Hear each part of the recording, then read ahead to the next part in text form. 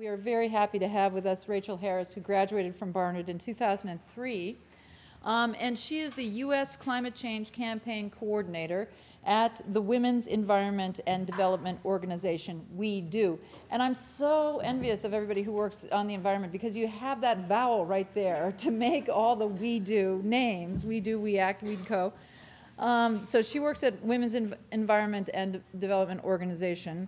And she also holds a master's degree from that school across the street, known as Columbia University, in climate and society.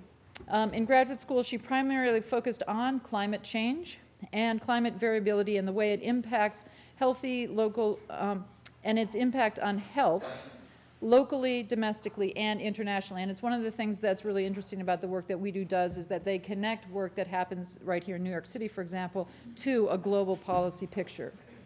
Prior to coming to We Do, she worked with environmental organizations, including the World Resources Institute, the International Research Institute for Climate and Society, and the Environmental Law Institute.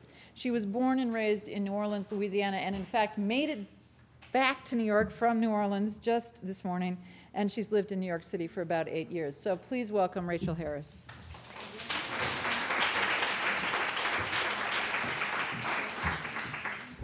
Good afternoon. So I just wanted to give more of a general overview of the global policy work that we do at We Do and why we're focusing on climate change, particularly bringing a gender perspective.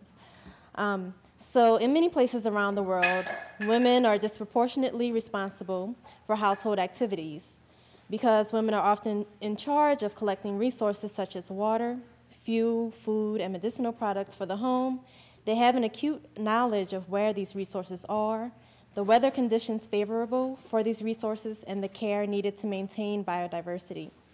It is therefore no wonder that women's empowerment and gender equality has for years been considered a prerequisite to sustainable development. One of the major places where women had a great influence on being an integral part of sustainable development treaties was at the World Earth Summit.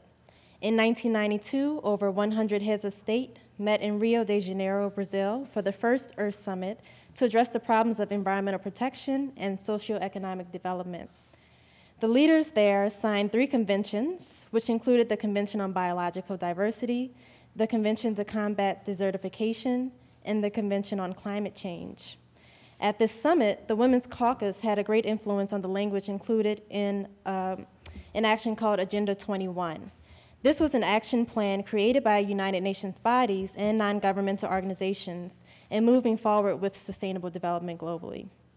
Agenda 21 in particular has a chapter on women, recognizing that women have a vital role in environmental management and development.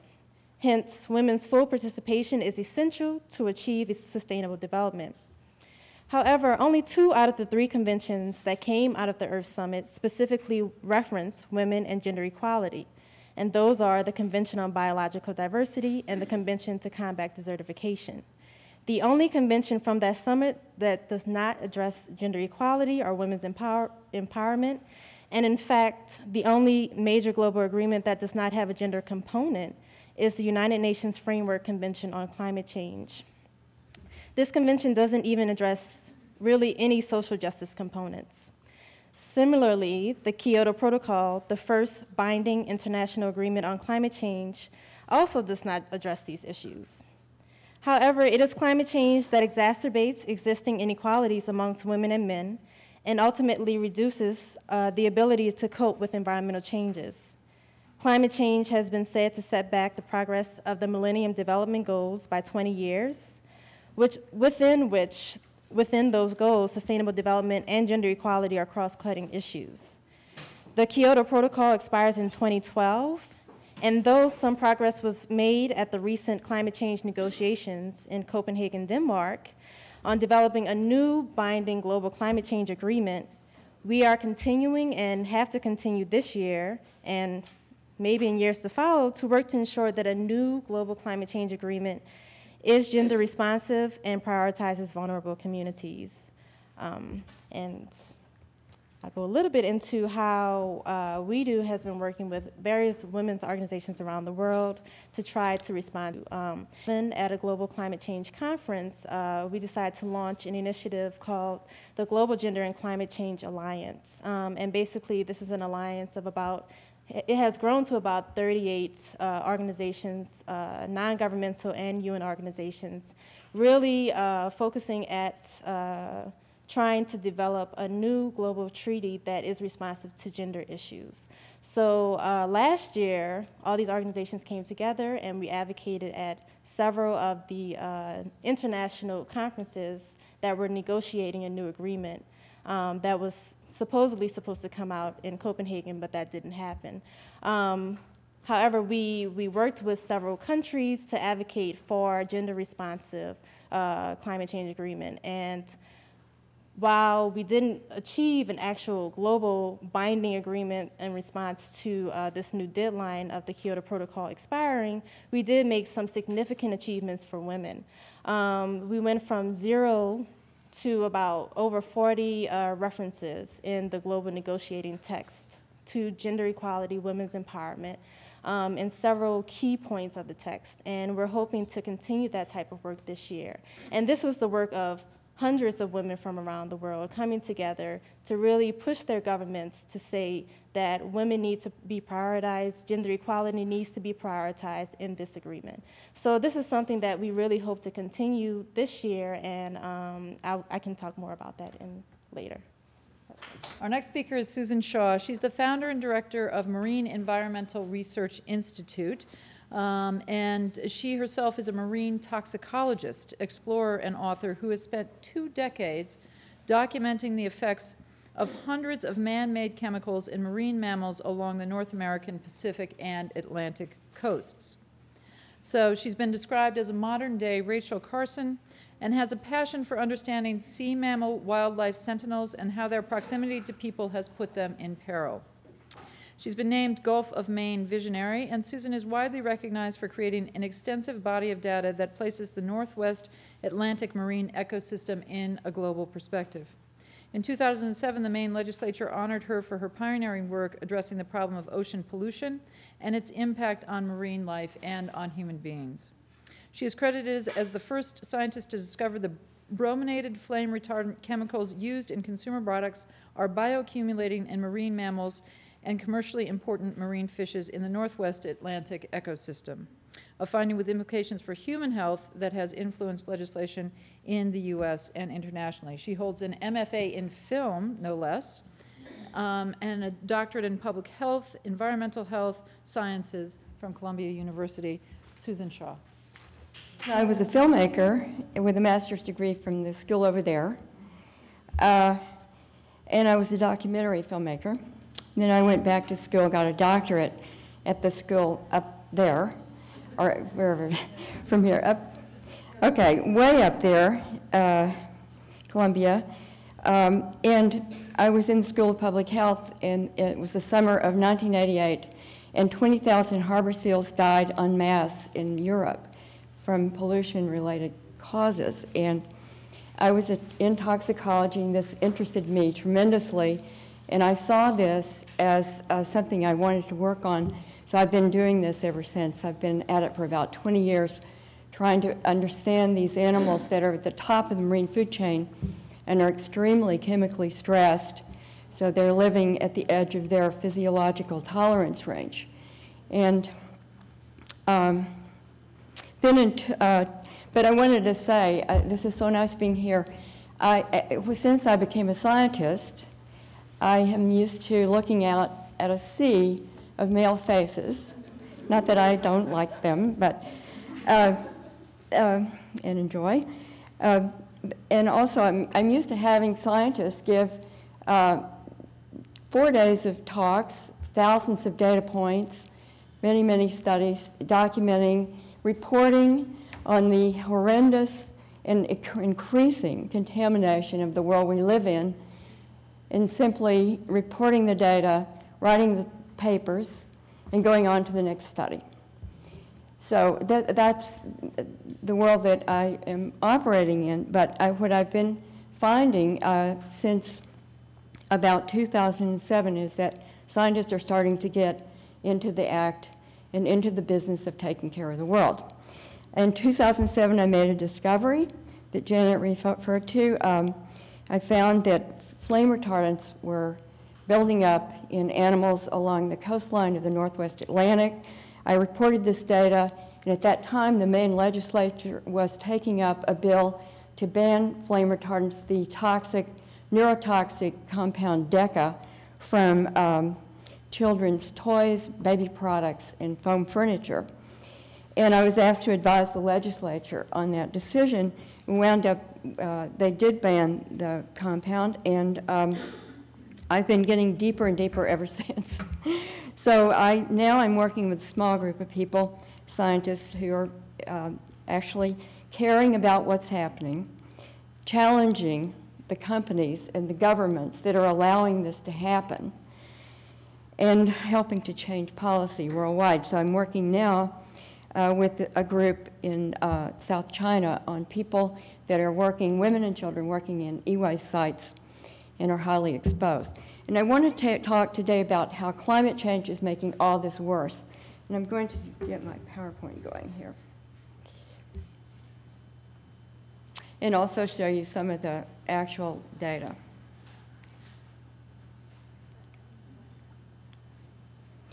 Okay. So the problem is that most chemicals are not effectively regulated in our country. TSCA is a completely broken policy from 1976. We have 80,000 chemicals in commerce that we're being exposed to. Most of them have no health data, no safety data. We actually don't even know what some of them are because of trade secrets, and we're lacking biomonitoring data. Therefore, the EPA can't regulate these compounds. It boils down to we bought into, as a society, living better with chemistry.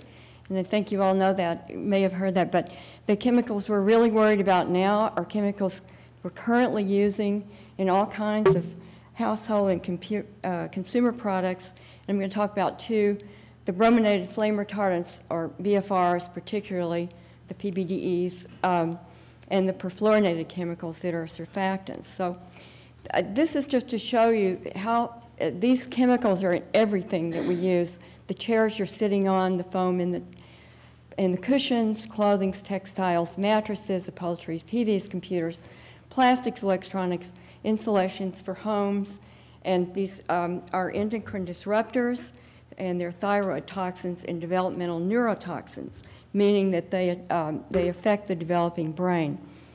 The perfluorinated chemicals are similar because they're in our everyday lives. They are surfactants. They keep oil and water from reaching each other in fast food wrappings. They're in stain-resistant fabric. They're nonstick pans, and et cetera, firefighting foams. They're getting into our drinking water, and these chemicals are also carcinogens.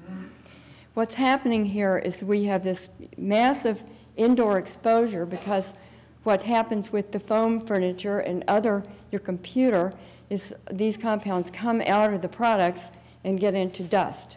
This is toxic dust that we all breathe and ingest in our daily life. So we have 80% exposure that way, also exposed through diet.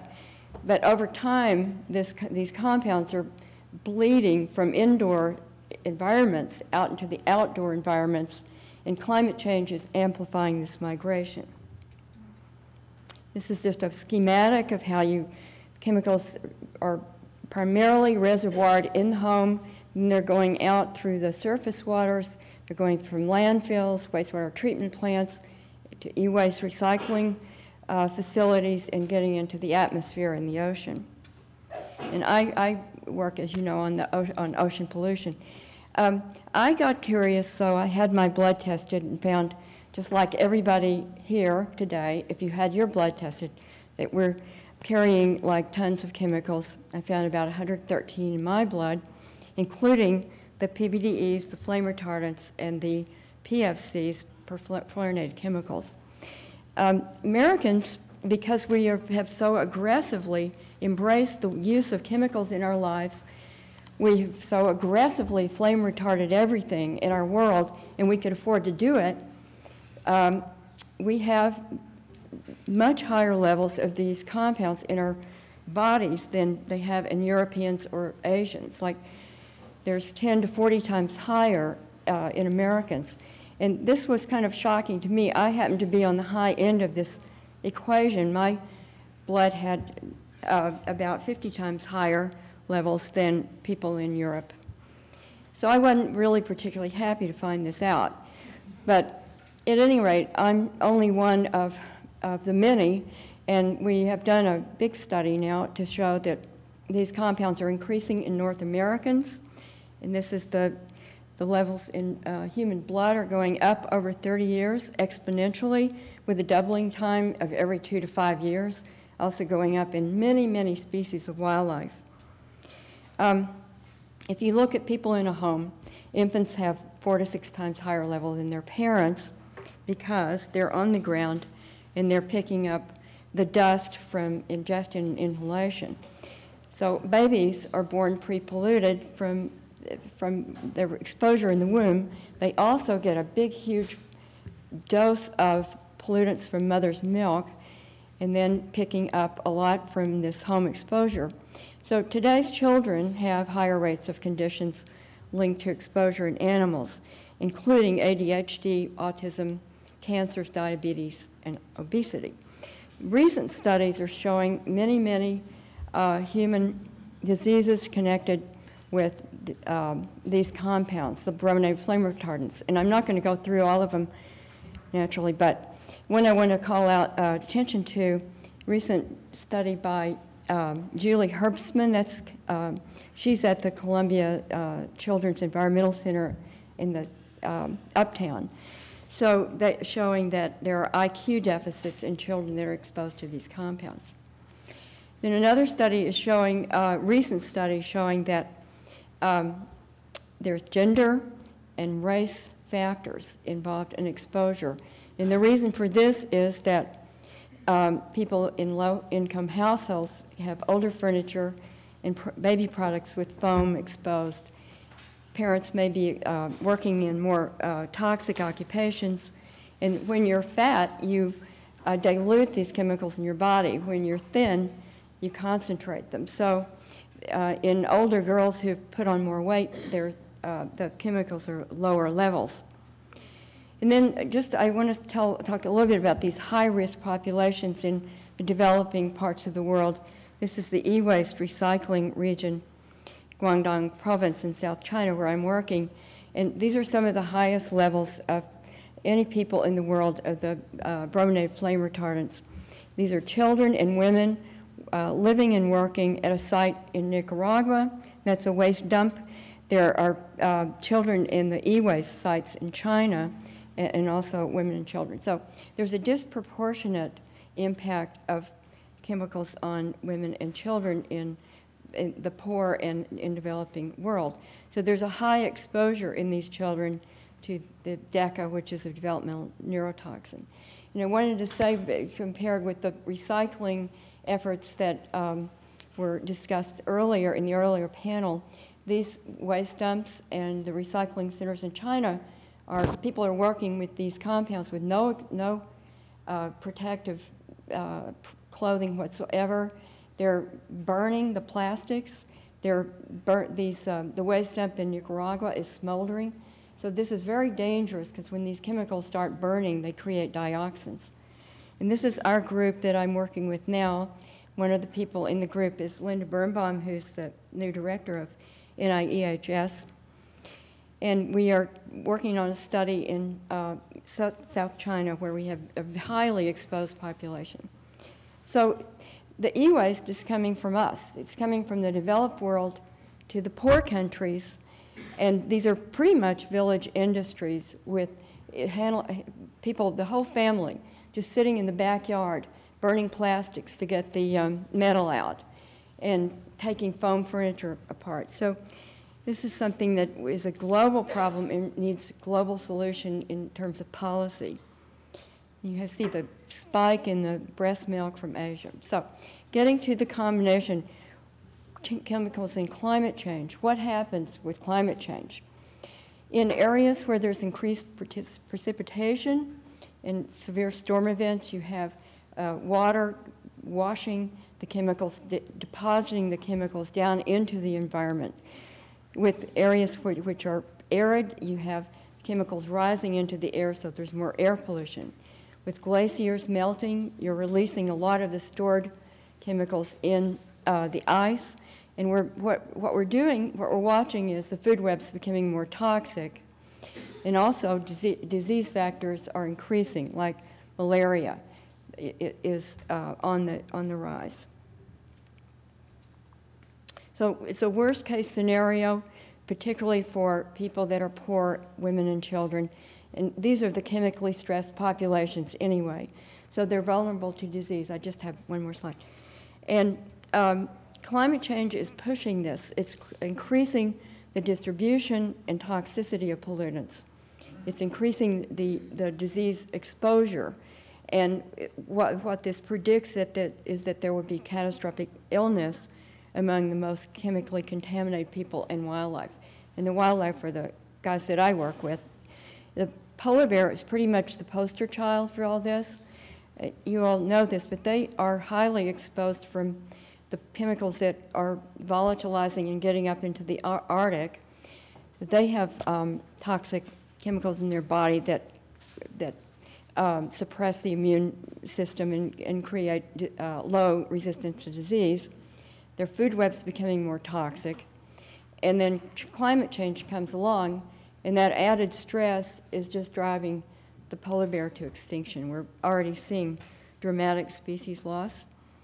And thank you, these are my animals that I work on, the pinnipeds. So if we get a chance to talk about them, I would be thrilled. All right, we're going to change PowerPoint in a minute, although I'm sorry to see these beautiful creatures go away. But first, I want to introduce our next speaker, who is Marcela Vasquez Leon, and she was born and raised in Bogota, Colombia, the real Colombia. And she has an interdisciplinary background. She has a PhD in anthropology and an MS in agricultural economics, which is something we've heard a lot about this morning, from the University of Arizona.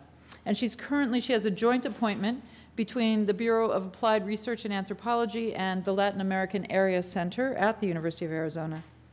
Her research interests include environmental anthropology, political ecology, fisheries management, and maritime anthropology, as well as rural development and agricultural cooperatives, environmental justice, human dimensions of global and environmental change. And you're beginning to see how these different layers come together, which is one of the things we'll talk about on this panel.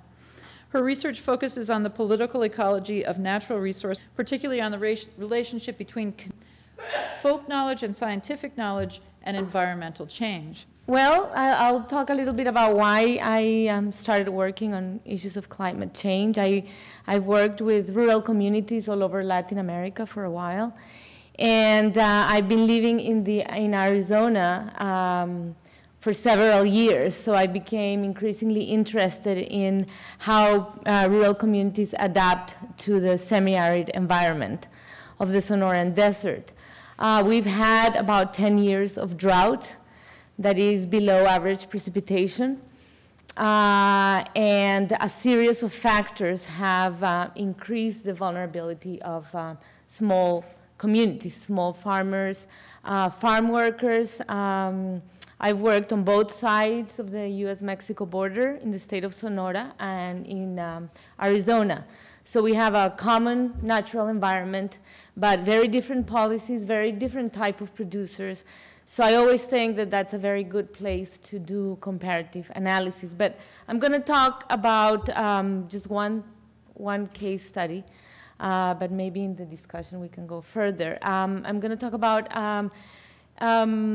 how climate change, how declining water resources is impacting the most vulnerable populations in the rural sector, in the agricultural sector in southern Arizona.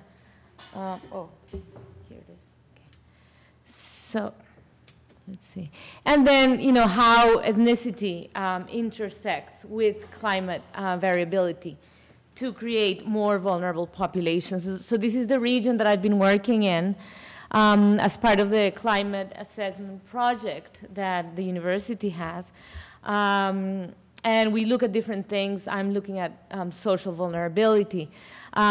This is an area that has very little surface water, so most of agriculture depends on groundwater.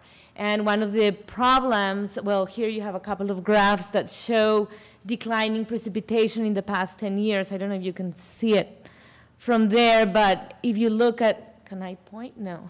Well, if you look at the last part of this graph here, precipitation has been below average for the past 10 years. Average precipitation in Arizona is about 12 inches per year.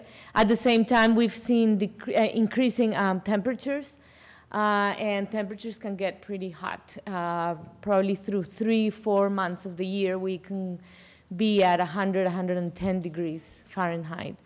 So this creates a great deal of evaporation, which impacts water resources. This is the area that I've been working in. It has,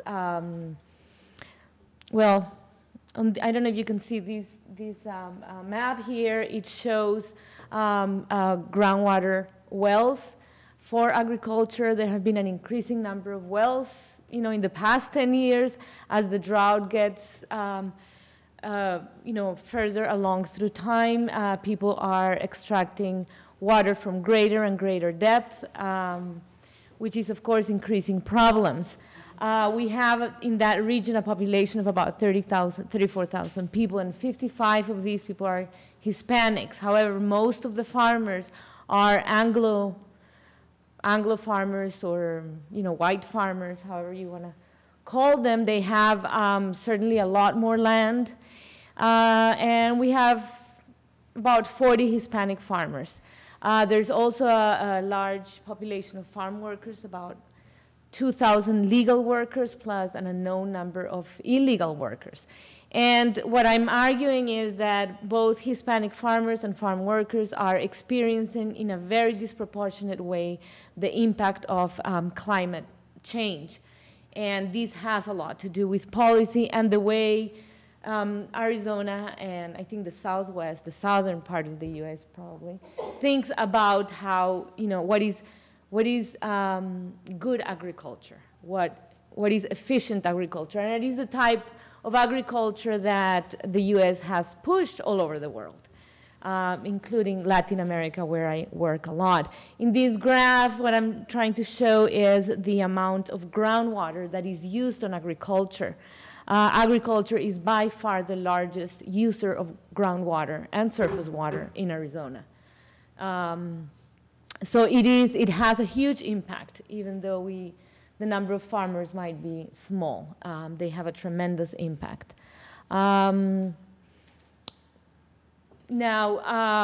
one of the things that we have been trying to do is try to figure out the long-term, the impact of long-term drought, where you have multiple stakeholders that are making claims over a resource that is declining.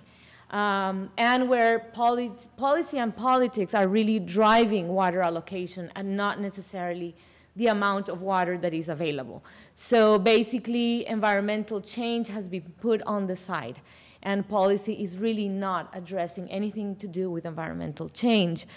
So then the question is, how do such factors as ethnicity, social class, gender, literacy, etc., combine to compound risk and create very vulnerable populations? And the way I look at social vulnerability, which comes from the climate vulnerability literature, it has three main components, two components of risk, which have to do with the extent of exposure of a social system to specific climatic event, in this case drought, the degree of sensitivity of this social system to the harmful socioeconomic impacts, which of course has to do with environmental impacts because they actually do, there's feedback both ways. And the second part is, adaptation. What is the level of resilience to deal with and recover with specific climatic events or climate change. And when you look at adaptation, what I've tried to do is to look at it as a very dynamic process that also has to be comparative. You're going to talk about vulnerable populations. It's useful sometimes to look at and say, well, vulnerable compared to whom or to what? So I look at two, in this case of Arizona, I look at two very clear ways of looking at adaptation. One has to do with buffering, in which there is an interaction between technological innovations, private and public investment, as well as individual decision-making that leads particular groups to perceive that they are less vulnerable or even that they are not vulnerable to climate change. And this is very typical of very large-scale agriculture in Arizona. When you talk to farmers, and I have a slide about that somewhere else, the large cotton and corn farmers that use a great deal of water, they will say, well, we hope that it doesn't rain because then we can control the amount of water. So they don't see themselves as vulnerable. Therefore, they don't make decisions to reduce vulnerability and have a great impact on the natural environment. And then you have coping, which is sort of short-term, immediate strategies to deal with a specific event this year. So these are the most vulnerable populations that are just getting by. And as the drought gets worse, their viability decreases. Coping means that there is very little technological or institutional support for different kinds of adaptations. And then, looking at these types of adaptations, it is really critical to ask questions about the adaptive capacity of the system, that is the system in the long term. What are the characteristics of this system that give it flexibility to be able to withstand risk or to manage risk, so that you don't have either vulnerability doesn't increase or you are better able to deal with future risks. So if we ask the question of adaptive capacity, I think it becomes very clear that a lot of the things that we're doing are totally against it. And I think what Susan is talking about just describes it very well. So I also look at social capital to look at how different groups in society adapt, what resources do they use in order to deal with climate variability and climate change. And that in turn impacts the way they are going to react. So these concept of social capital is embedded in both informal social networks of mutual aid, but, well, I don't want to go too much into that because I don't have time, so I won't. So, okay, these are some of the questions, the big questions. How does conflict unfold when you have drought? What are the institutions? How do institutions at the state and federal level mediate to create both winners and losers to make the situation sometimes better, but most of the times worse? And what are the implications of future resilience to drought? So these are some photos of the cotton farmers and some of the dams. That's the Coolidge Dam, which was created in the 1920s, and when it was created, when it was built, it was already built under the assumption that there was going to be more water. So the amount of water that has been distributed to different stakeholders has actually never been there from the beginning. So now that we have drought, it is even worse. So when you look at these larger farmers and you look at their social capital, they have more open networks in the sense that social capital enables them to bring support from outside the network, from legal institutions, from the US government, and I'm talking about subsidies, I'm talking about crop insurance, and I'm also talking about the legal settlement of water rights that has tended to favor these large farmers. Well, here is some of the Actually, there have been some very positive adaptations from the large farmers, like the adoption of drip irrigation at a point. But at the same time, on this graph here, what you see is the water levels on wells that has been, the water levels have been declining, and the amount of water, you can be getting water 500 feet or 300 feet, or it's the same thing for the farmer because the cost of water is very, very low. Here are some examples of subsidies and the type of farming for these large farmers. I guess you all know that cotton gets a lot of subsidies. The same thing with corn, and they use a great deal of water. So that's just a quote from one of the extension agents where he's talking about the price of cotton, which is very low, and without the help of Uncle Sam and government subsidies, it wouldn't be worth the cost. So without government programs, these farmers wouldn't be planting cotton. They would have switched to something else. And I just quickly want to talk a little bit about the Hispanic farmers. These are very low technology producers. They are highly diversified, very different from the big farmers. And their impact on climate change has been very, very much more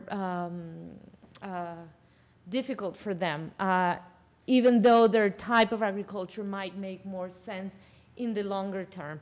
They have their social capital is obtained from denser social networks where they do not really have access to institutional assistance, but they do rely on the networks that are transmitted from one generation to another. And we can talk about those later. Yeah. So very quickly, just so that you look at the different amounts of subsidies that Hispanic farmers are receiving versus white farmers, it's a huge difference. There's a very interesting, the environmental working group has incredible amount of data on these. And I wasn't expecting it was gonna be so different. But it is, which means that, small-scale farmers, these Hispanic farmers, even though they are producing crops that are highly adapted to the desert environment, although they need irrigation, they don't have support to use drip irrigation, for example. So they're still using this type of irrigation that wastes a lot of water in evaporation. So they have not been able to follow adaptations that would make sense because they don't have the money, they don't have loans. It's very hard for them to be considered for programs. The same thing, disaster programs.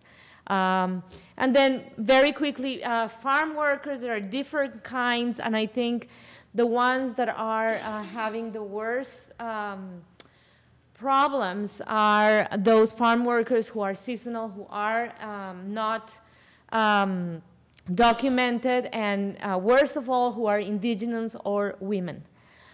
Those suffer the consequences of climate change a great deal more.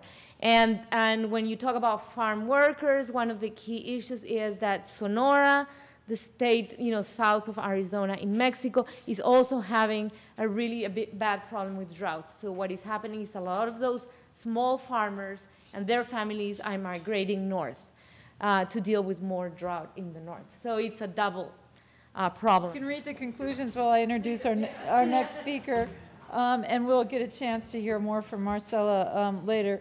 Eleanor Sterling got up the earliest in the morning to get here. She had to take a bus down from upstate. It was still snowing up there when she got up. She is the director of the American Museum of Natural History's Center for Biodiversity and Conservation. She oversees strategic planning and project development, leads fundraising efforts, and manages a multidisciplinary staff of over 25. In her capacity as a conservation biologist, Eleanor studies biodiversity and the history of land use in Vietnam, leading the publication in 2006 of Vietnam, A Natural History, which was co-authored with 2 colleagues at the Center for Biodiversity and Conservation. She is also the chair of the Palmyra Palmyra Atoll Research Consortium and is working to document biodiversity on this remote atoll in the Pacific Ocean. So you can see in this panel we're trying to bring together issues of the natural environment, human communities, and social action. So Eleanor Sterling. Thankfully, I don't have any PowerPoint. Great. Well, thank the organizers for having me, and thank you in the audience for sticking it through to the end. Everything got turned off. So can you hear me now? Anything I can do to make that work? All right. I can scream, but you really don't want me to. So as you heard, I'm the director of the Center for Biodiversity and Conservation at the American Museum of Natural History, and one of the major issues I wanted to bring up in this session is to think about, in terms of development and sustainability, the issue of integrating biological, cultural, and linguistic diversity. And I find in my work that I was trained both as an anthropologist and as environmental studies, but even from my earliest training years on through the professional career that I've had, there are people who are really devoted to being concerned about biological diversity, and they write books on climate change and biological diversity, and they study it and they think about solutions for it.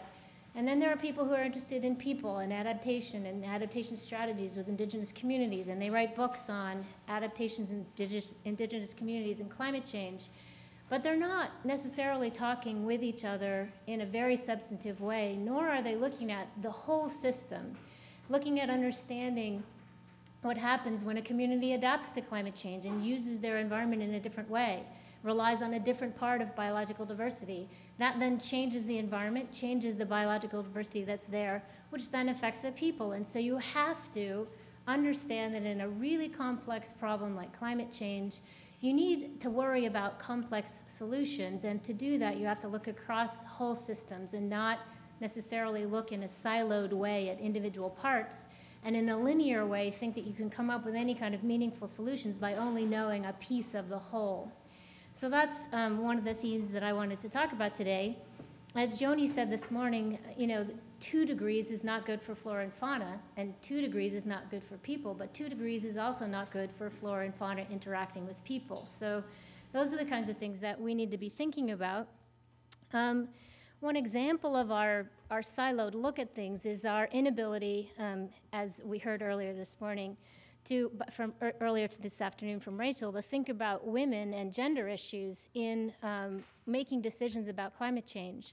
So people often look at a community, even those who are really interested in the effect of climate change on communities, are thinking of the community as a whole, as if that whole community somehow reacts in a singular way to climate change and in a particular area.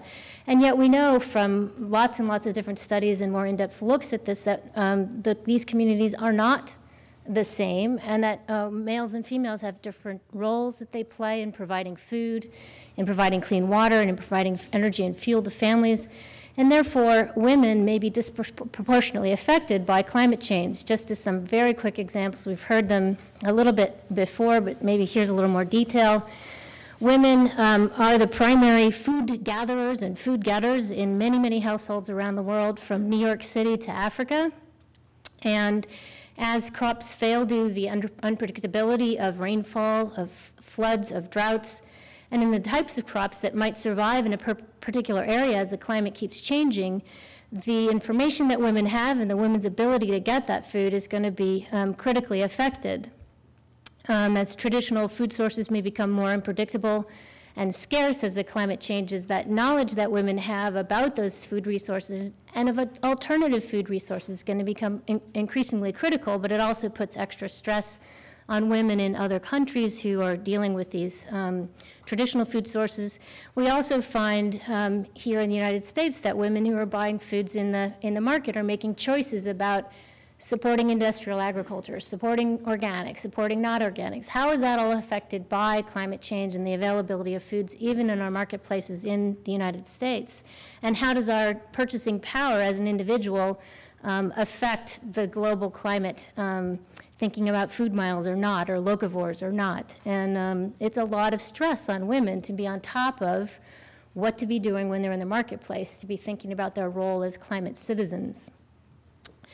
We also hear about the increased burden of carrying water longer distances from sources to families for people, particularly someone who may, for instance, people who live in Africa in the dry season may have to walk more than 6 miles a day to get water to carry it on their heads. It's heavy, heavy, heavy. We had an exhibit at the American Museum of Natural History where we had just a quarter of what women carry on their head a day to supply water for their families. And a lot of people couldn't lift that bucket, even just to lift it up, much less put it on their head and then walk 6 miles.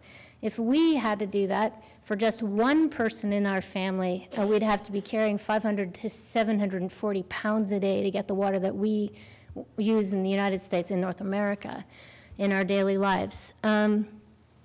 So that current burden that women face in other countries where they have to go get water from a water source is only going to increase with the unpredictability of rainfall, with droughts, with floods, and climate change could exacerbate all of this. So the women may be more sensitive to these changes. We can repeat this over and over again. Women who go to get fuel wood for fire. All of these investments that women have that are increased by climate change are going to then affect whether women are able to participate as go to school or increase their education. Often these are inverse relations between the amount of time they're investing in getting food and water and fuel for their family and their ability to increase their education.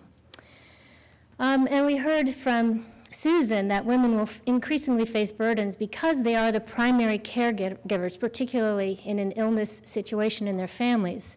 We anticipate climate change may affect human health in a variety of ways. We heard from Joni that it will increase the spread of vector and waterborne diseases, and that combination between malaria, anemia, and pregnant women is just one example. We'll have increased cases of heat stress and respiratory illnesses, water and food-based diseases, harkening back to what I just talked about, are also going to potentially increase, and things like malnutrition in developing countries and obesity in the United States are all going to be things that women as primary caregivers are going to be facing more stress in their daily lives. Susan gave an eye-opening and hopefully action-promoting talk earlier on these health issues in their relation to women. Women also around the world often have less access to medical care than men. A lot of the studies that are done on what you can do, even in a developing country, or what are the major illnesses, are focused in on men way more often than women. So lots of vulnerability for women in the climate change arena. Women also have unequal access to resources, limited mobility, and in many cases are disproportionately affected by natural disasters. So these gender inequalities and this lack of access to resources, lack of credit, lack of extension service, lack of information and technology are some of the problems that women face. I don't want to spend my time up here focusing on the problems that they face. I want those to be in the back of our minds as we're thinking about solutions. We find that policymakers, I went to Copenhagen, for better or worse, and I up front saw what the policymakers were thinking needed to be happening in addressing climate change. And the 4 things they keep talking about are mitigation, adaptation, technology, and financing. And in every single one of those, women are underrepresented. Women were underrepresented at the Copenhagen as well. Apparently, we were twice the delegates there than in any of the other the Conference of the Parties interactions, and I think there was maybe 25% representation of women at that meeting.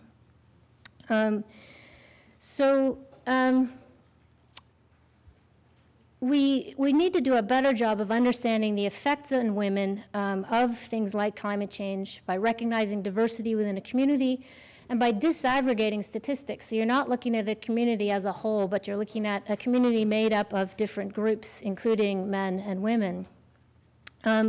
We need to mainstream gender perspectives, as Rachel's been trying to do with We Do and the work that they're doing in the climate change efforts on the national, regional, and international level. That includes policies, strategies, action plans, and programs. We need to emphasize and foster the major contribution that women are already making as agents of change in mitigation and adaptation at the local levels. Again, women have specific knowledge of biological diversity, and they're working to find ways to overcome problems that they're already facing in these arid areas of Africa, where the crops that they've always traditionally grown are no longer able to survive. They're looking through their collective knowledge to figure out what else could be grown in these areas to help feed their families. That's just, again, one example of women as change agents and developing the knowledge that they already have. We can continue to reduce the vulnerability of women that I talked about earlier and reduce the negative impacts of climate change by understanding their role and understanding the problems that they face. And an example, again, is that women around the world have been working on developing new systems of access to sufficient quantities of clean water. And one of the systems that they developed in Africa is now being used by the city of Sydney to fix their city-urban problems using a rural example that a women's community brought together in Africa. So we can all learn from each other, I guess, is a good example of what I wanted to say. We need to think about how women can be more involved in technology. We need to think about some of those technological solutions and understand if they really are solutions. But we also need to understand that technology is not gender neutral, and by involving women into these decisions about new technologies, we can help to ensure if they in fact might be more user-friendly, effective, and sustainable. Women most definitely should have equal access to training, credit, and skills development programs. And my experience overseas is that when we run a workshop and we're working with local communities, and local communities select who's present at those meetings, it's always men. And we have to ask very specifically for representation from younger individuals as well as from women in these training initiatives. Joni spoke a lot this morning about finances, and I think it's actually pretty key for us to keep in our minds that the market-based solutions are the major paradigms that people are pushing around the world to these climate problems. And while there may be a role for those, we do need to be thinking about how those market-based solutions have fared for us in a gender-specific way in the past.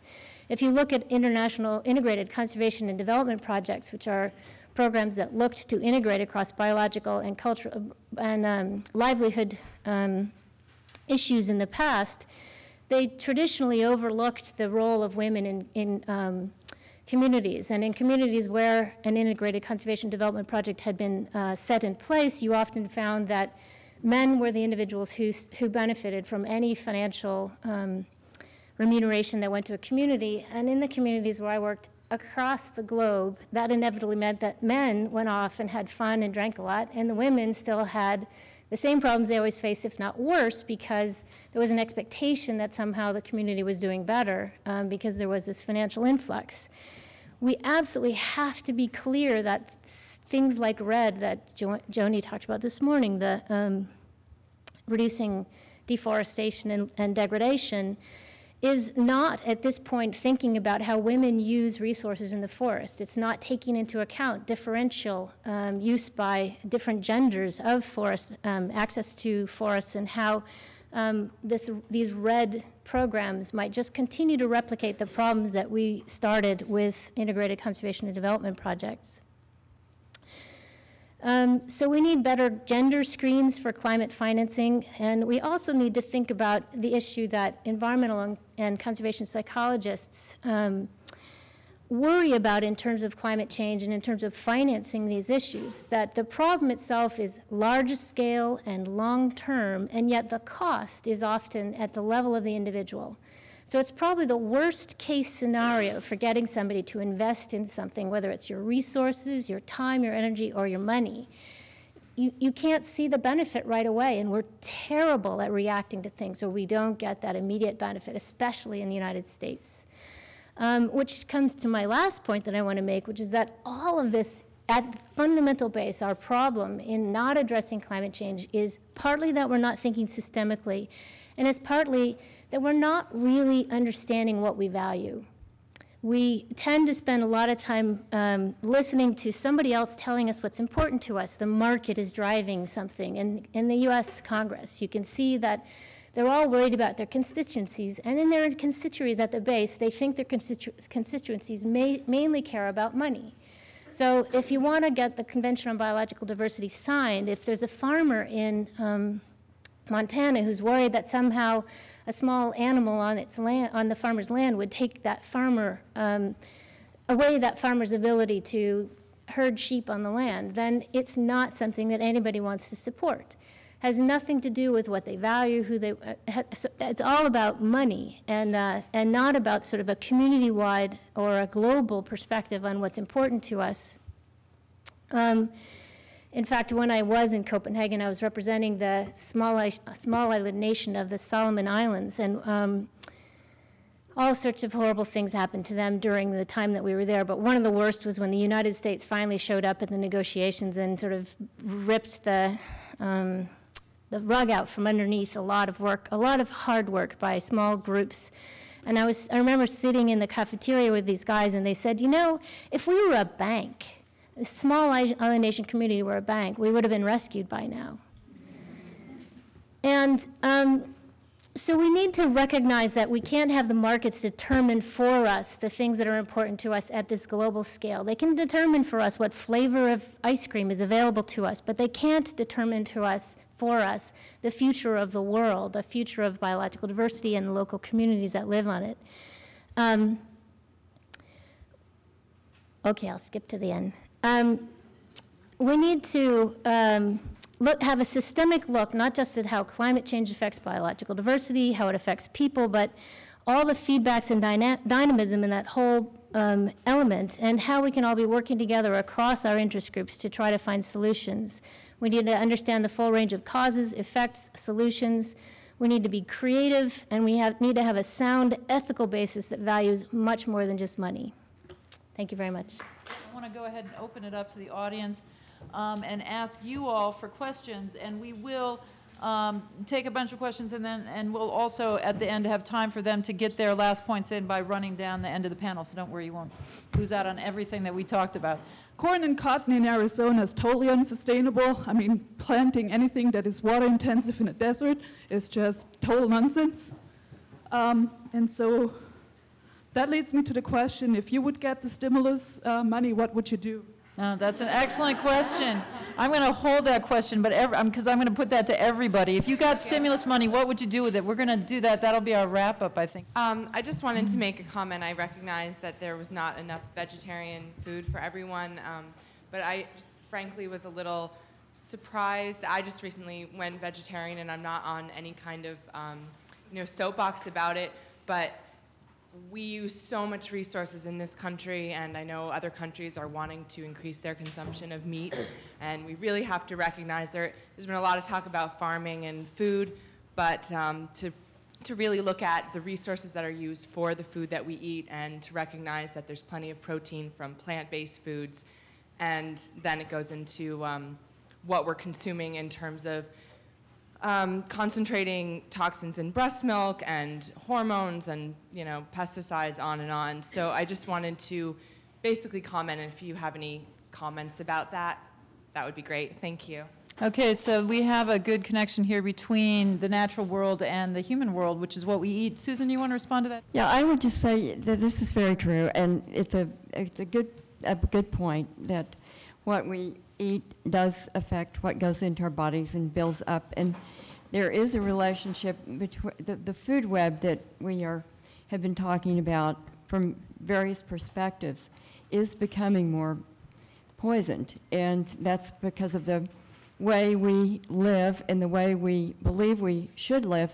And I think Winona said this morning, we believe that governments and corporations should take care of us, and they don't. And it's very clear that the policies in this country regarding toxic chemicals that go into food and the way foods are grown are not right. They are based on values that are totally unsustainable and destructive for the world. And that now there are initiatives to change those policies at the federal level to reform TSCA, the Toxic Substances Control Act. And there are initiatives that in many, many states, similar to the one that I was involved with in Maine, to ban some of these chemicals that we have in our everyday lives. So I think that, just back to climate change, what we have here, we're just living in a precarious way compared to the way that compared to the natural world and the laws of the fundamental laws of the natural world that are going to actually sustain us biologically, physiologically. This is not going to last forever. And, you know, by the way, we as a species do not have unlimited adaptation capacity. We are not very different from the polar bears. It's just a matter of time. And that brings up an issue that we were talking about earlier, which is the question of moving beyond the adaptation model that Joni was also being critical of. And do any of the rest of you want to respond on that particular point? Well, I just want to say one thing that, you know, has to do with the people that I'm looking at and the type of food they are being, the push towards producing foods that are completely unsustainable. And when you look at the Mexican farmers, the small Mexican farmers have been very negatively impacted by NAFTA and by climate change, by both. The foods that are being pushed, or the push is to do away with those traditional foods that have been there forever. The types of corn that the small farmers, Hispanic farmers, are producing.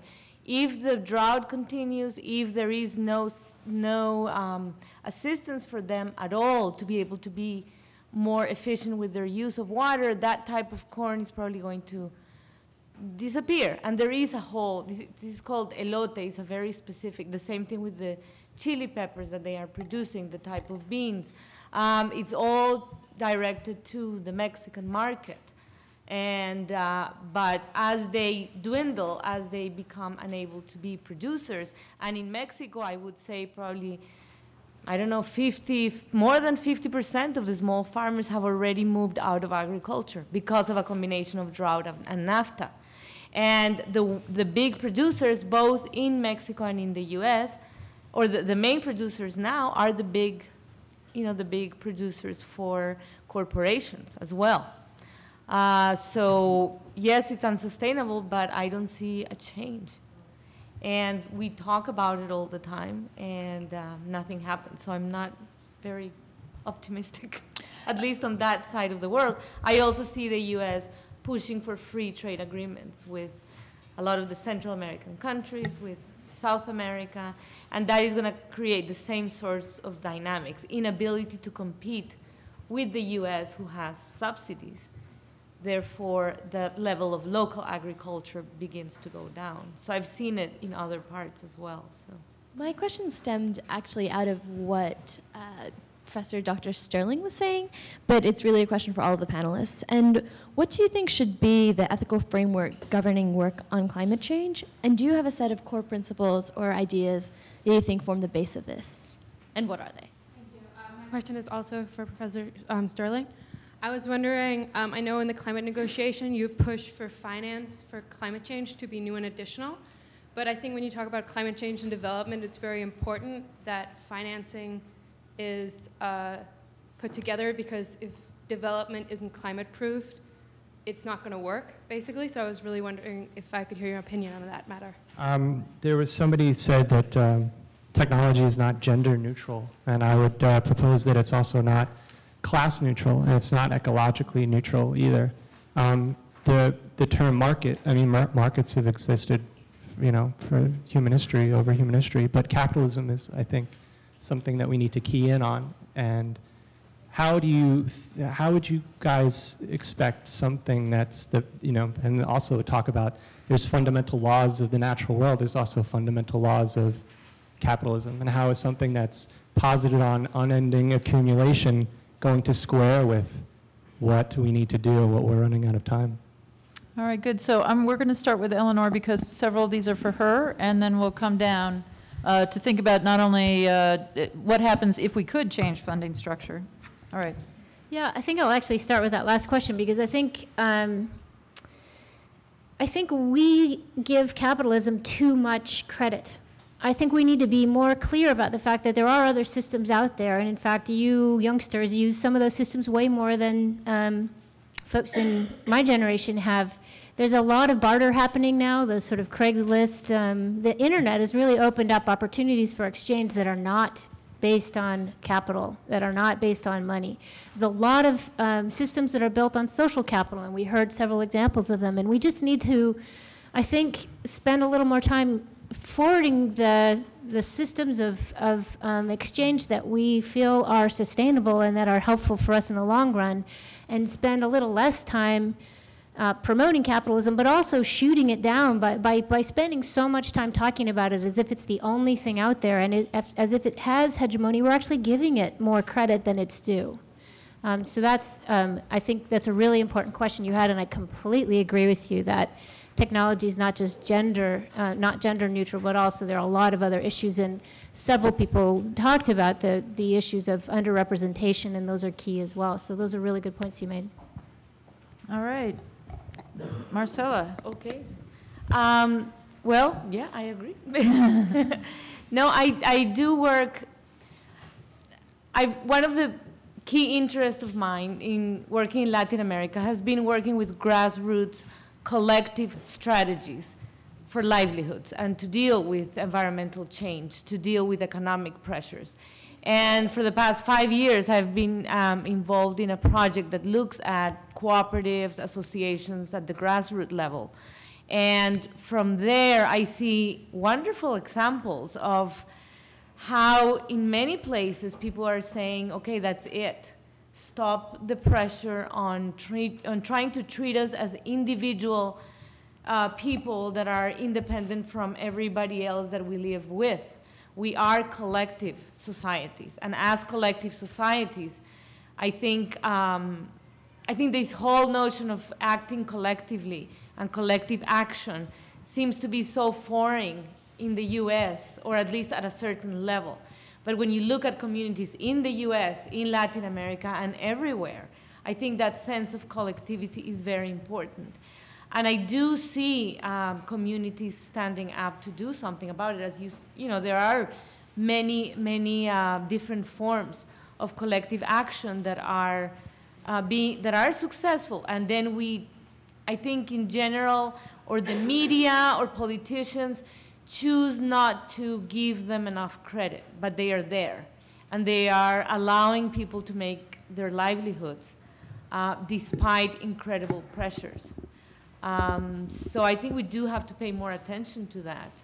And it would be great if the media would pay more attention to those type of collective organization instead of just assuming that, yeah, capitalism is the only way and individual need is the only thing that needs to be addressed.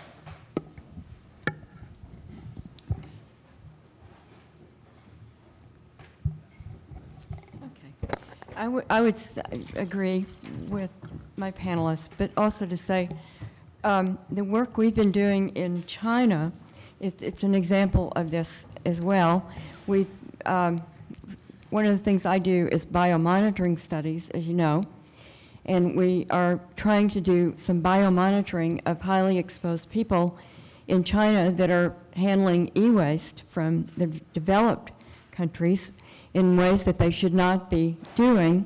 And what we are also doing is trying to get the Chinese government to put less of these compounds into products that are then shipped over here. And China, as you know, is the largest manufacturer of products that we import. So and I'm using this as it's a pollution scenario, but it also exemplifies what we've been talking about, where you have market-driven industry. Bromine industry is fighting aggressively in China because they are trying to save their the money, and they pour millions of dollars into campaigns to show the Chinese that you need more and more and more of these toxic chemicals going into products that are coming into the U.S. So one of the things we are trying to do to fight that is to show that these compounds are building up in people to dangerous levels.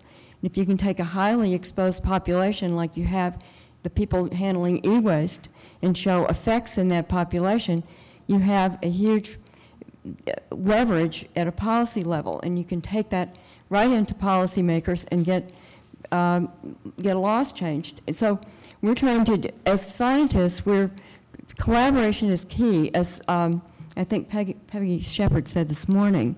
It's key, and it's also important that feminist values come into play in these arenas, like the arena I'm in, the arena that Marcella's in. Eleanor's spoken to it, and certainly Rachel. I think there are things that we can all do to become involved, and it's important that we become involved. We have a world at stake here.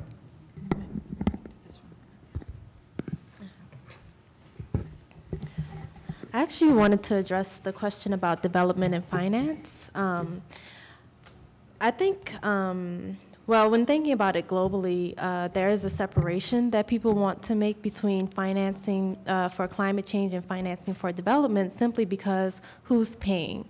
And in general, when you're talking about financing for climate change, you're talking about adaptation financing, financing for mitigation, and usually it's money from the north going to the south. And a lot of times, southern countries are saying the north needs to pay for adaptation on top of the loans that they're giving us for development. So they want to separate, make that distinction and have that separation for those different financing mechanisms.